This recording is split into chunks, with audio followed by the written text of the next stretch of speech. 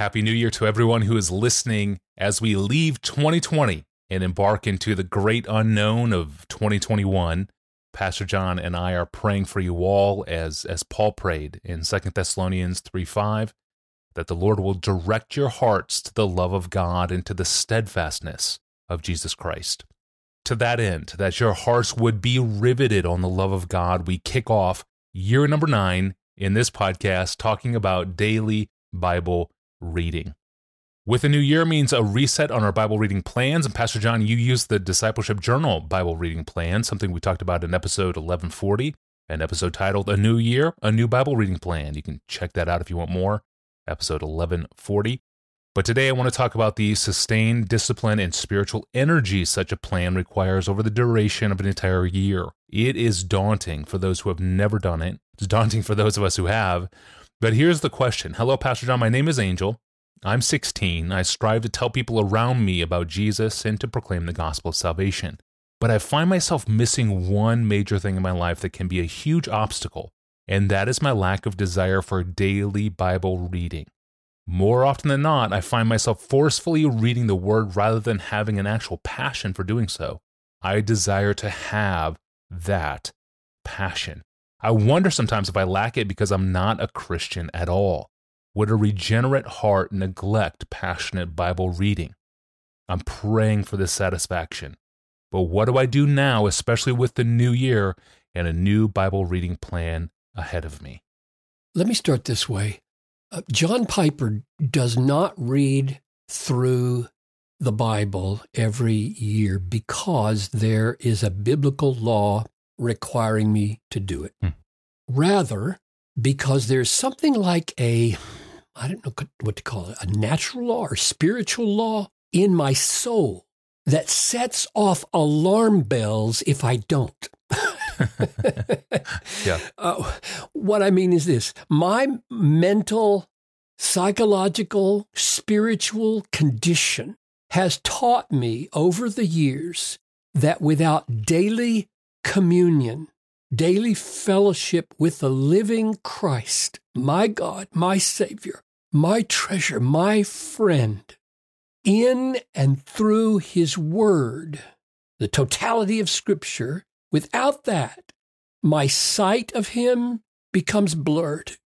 I mean, quickly, folks. We're not talking like, oh, he missed it for a month and he starts getting blurred. It doesn't work that way. Like you miss the Word for some hours of neglect or some days of neglect.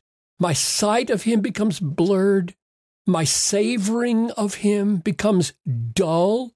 And therefore my showing Him, which is what I exist for, through my life is diminished or forced. In other words, I believe that God has established that ongoing reception of the Word of God day by day is the ordinary means by which we fellowship with Him through the Spirit in Christ. This is His design, not mine.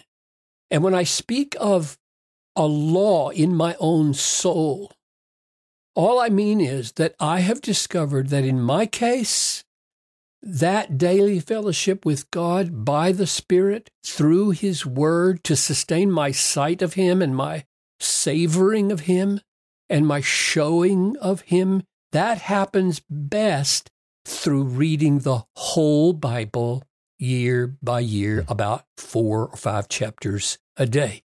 Some people are disinclined to do this because they fall behind and give up, which is why I love the Discipleship Journal reading plan, because you only read 25 days out of each month, which gives you 5 or 6 days at the end of every month to catch up, which is genius. But what I want to do in the next just a few minutes at the beginning of the year here is not persuade people of a particular plan, but to give the profound biblical truth and reality that ongoing feeding upon the Word of God day by day is built into God's way of saving you. In other words, we're not putting icing on the cake of Christianity when we talk about Bible reading. We're talking about the cake of God's spiritual plan to preserve you and bring you safely to heaven with all the necessary holiness that the Spirit creates only by the Word of God.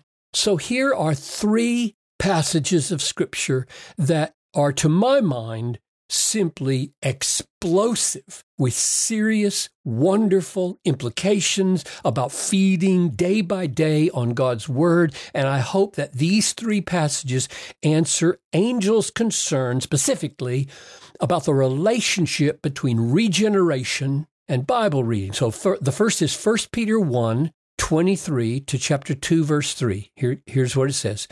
You have been born again, not of perishable seed, but of imperishable, through the living and abiding Word of God.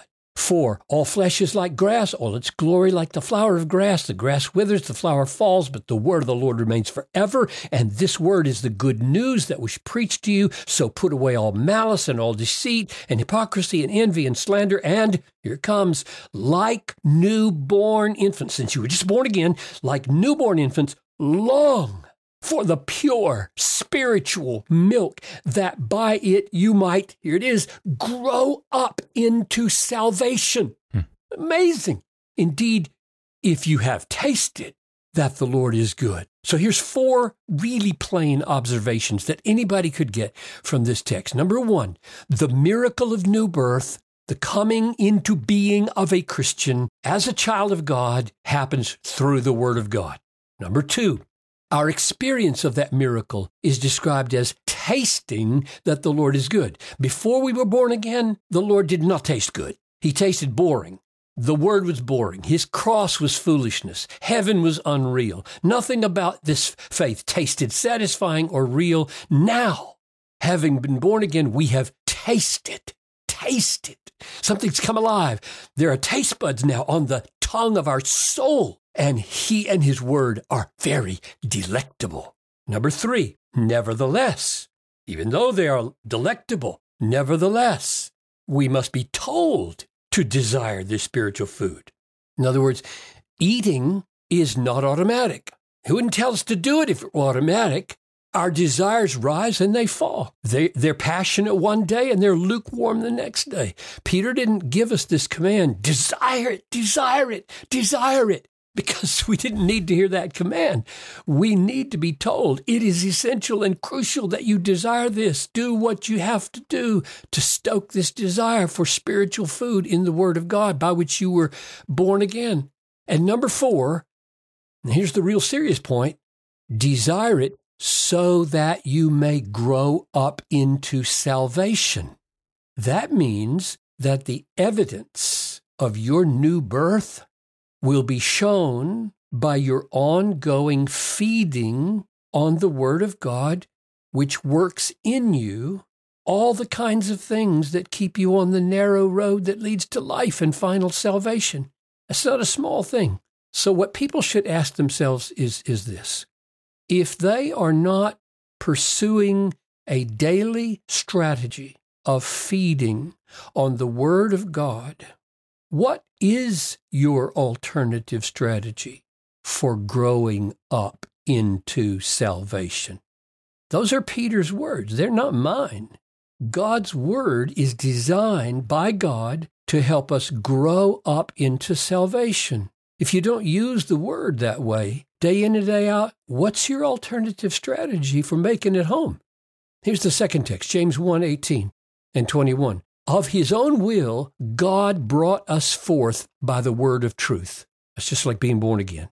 That we should be a kind of first fruits of His creatures. Put away all filthiness and rampant wickedness, and receive with meekness the implanted word.